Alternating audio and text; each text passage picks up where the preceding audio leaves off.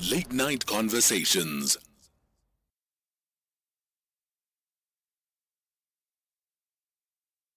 Social Conversations.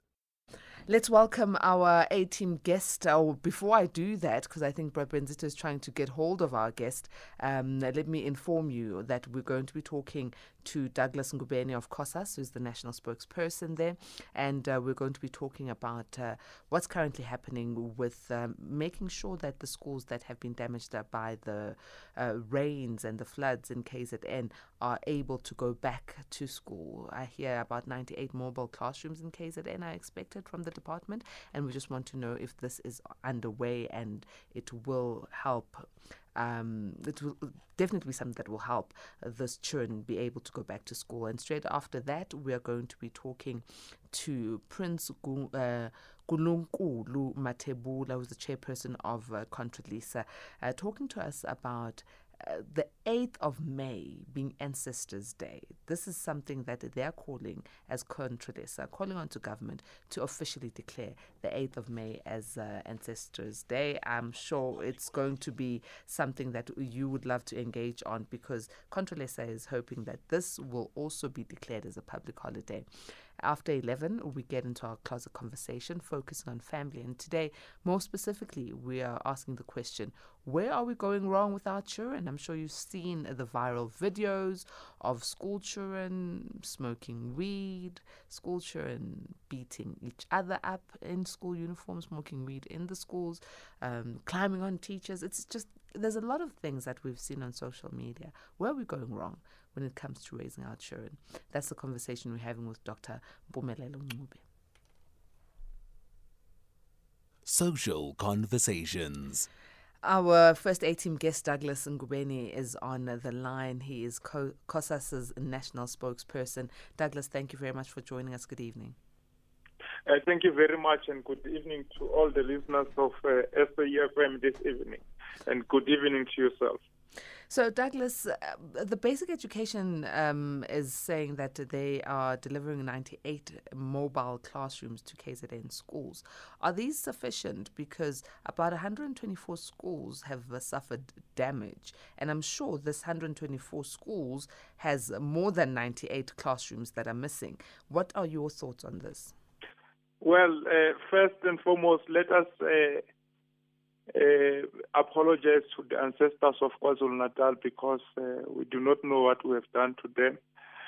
But seated where we are now, we can confirm that more than 630 schools have been affected by the floods, and the delivering of only 98 mobile classrooms means indignity to the learners of KwaZulu-Natal, because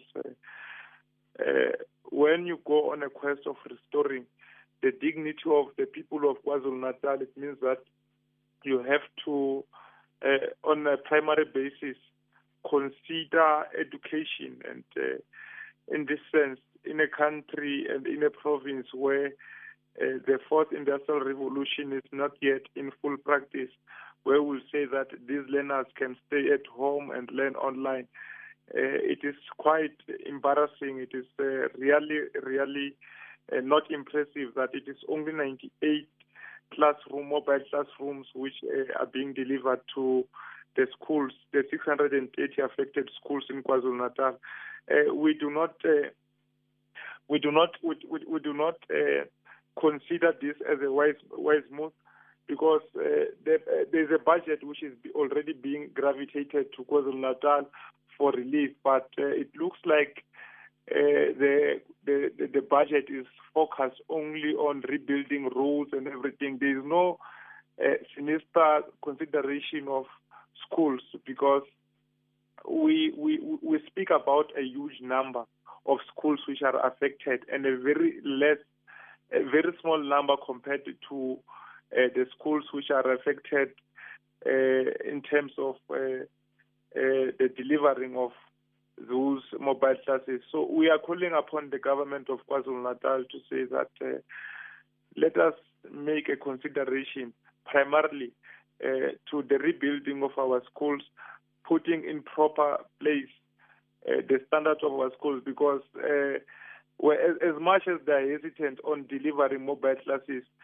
they will say that it is on temporary basis, but it will end up being permanent. They will end up neglecting the real job, which is to really rebuild the schools. Douglas, why do you sound so confident about this? The fact that they will end up making these temporary mobile classrooms permanent and neglecting the rebuild. You sound so confident. It has happened in Limpopo. It has happened in the Eastern Cape when mobile classes were taken. They were taken on a temporary basis. But I don't know what is the term of temporary basis, because for years these schools have been, these children have been attending in these mobile classes, and here we're dealing with a very serious natural disaster. And I don't know, maybe people will want to take to their pockets what is the real budget which is supposed to be rebuilding. So that is why we're just making we're just sending a warning to say that let this not be on a permanent basis. Let it be temporary, and temporary must not exceed 3 months. But now there's also another concern here, Douglas. As much as you're saying the temporary, you are giving them a time frame of 3 months. This temporary, are we putting these mobile classrooms in the same waterlocked school premises, or is the Department of Education bringing in quantity surveillors and all the engineers to check if the land that the schools are built on is still, strong enough to hold? Will these classrooms not be swept away should we have another natural disaster? Well, that I think is a question which can be responded adequately by these engineers. If engineers suggest that a school was built on a flood line, it means that we need not to go back to the same area. We need to identify a new place, put those mobile classrooms, and for that period of 3 months, we must have completed building a school, like they did with the eThekwini municipality, completed the reconstruction of a road, of a bridge in 10 days. So 3 months is too much. And in those 3 months, after identifying a new area, they must have built a new school. All right. Douglas, I'm going to take a quick break and we'll come back. A-teamers, please join in on the conversation. Douglas Ngobeni from Cosas is the national spokesperson there, is being very open and explicit around the 98 mobile classrooms that have been taken to KZN. I'm just saying 124 schools that have suffered damage, right? And 72 are still inaccessible. Only 98 mobile classrooms? If I do the maths, I wasn't great at school with math, but I did math all the way. But if I do the math, it doesn't add up. It just doesn't add up. And what about ablution facilities, toilets? What happens?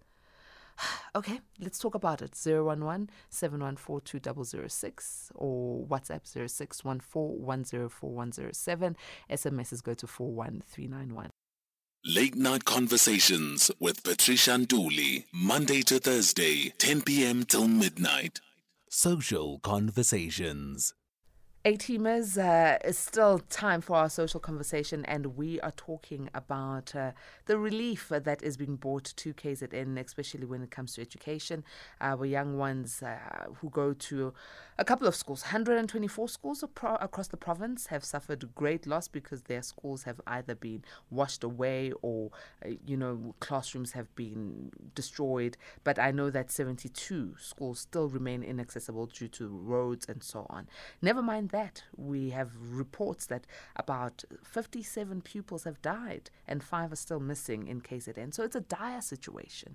Some children are living in community halls because they don't have homes. It's a dire situation. And Douglas Ngobeni is talking to us from Cosas. He's the national spokesperson there. And I want to hear from you as an A-teamer. What are your thoughts? Do you think the basic education's attempt to bring in 98 mobile classrooms to KZN is the solution to make sure that our school children still get afforded their constitutional right to go to school. 011-714-2006 is the number to dial, or you can SMS 41391. You are more than welcome to also send a WhatsApp. If it's a voice note, keep it shorter than 1 minute. 0614-104107. That's our WhatsApp number. Douglas, thank you for staying with us. Thank you. Let's go to a voice note from one of our A-teamers. Hello, Pat. What a nice show. I just want to ask comrade there, Mr. Douglas, that does he trust our president the way he has spoken?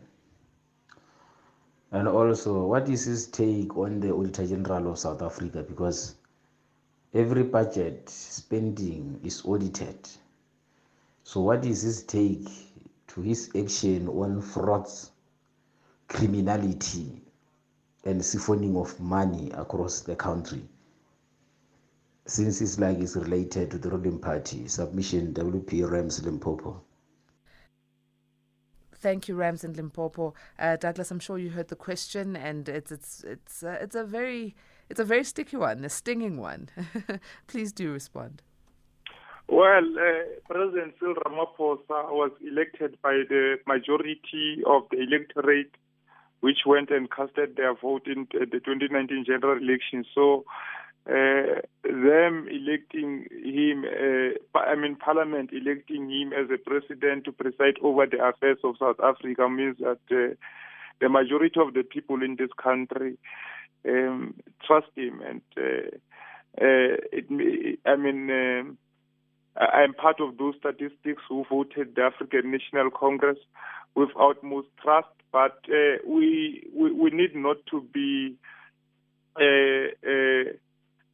fearful when we address issues of this nature, because we know that our comrades of the African National Congress have got a tendency of elonging their fingers when it comes to issues like this. We have seen during a very critical moment when South Africa was faced with a characterized state of health, the COVID-19. We have seen people being millionaires overnight. So we are saying this because we do not want to see the same thing happening in KwaZulu-Natal, that which happened during the relief funds of COVID-19. We wish not to see that thing happening in KwaZulu-Natal. We just want to see KwaZulu-Natal being rebuilt, more particularly in relation to schools. Well, it's tough times that we are living in. So with what's currently happening in KZN and looking at the basic education department and their attempts, and I'm sure we should be grateful for the attempts they are making, although the maths does not add up.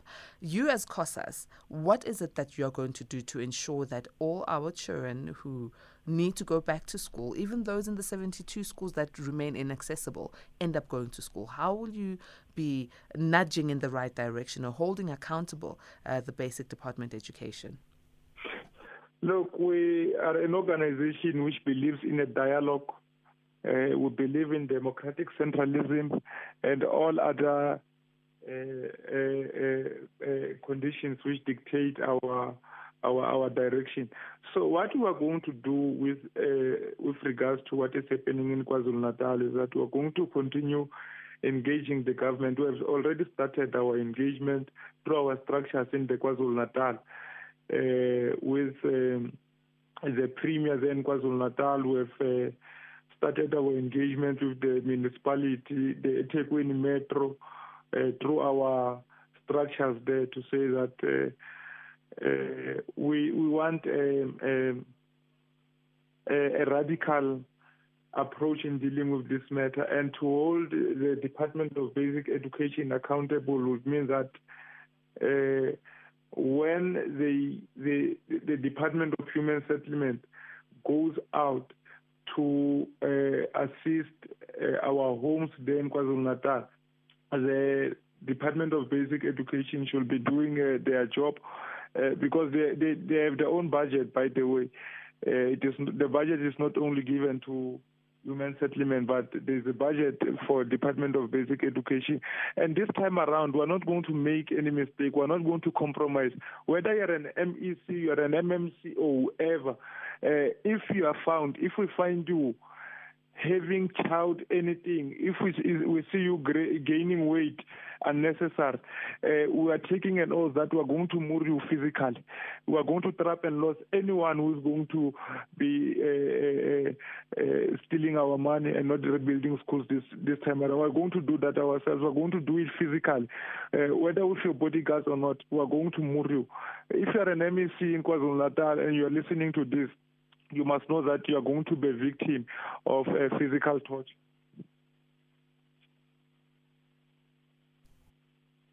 Douglas, thank you so very much for for joining us this evening. We do hope that accountability will be there, and we hope that all children will get equal opportunity and counselling as well, because it's more than just giving them an education. You need to look after their minds, especially since there have been such disasters. We hope to engage with you again soon. Thank you very much.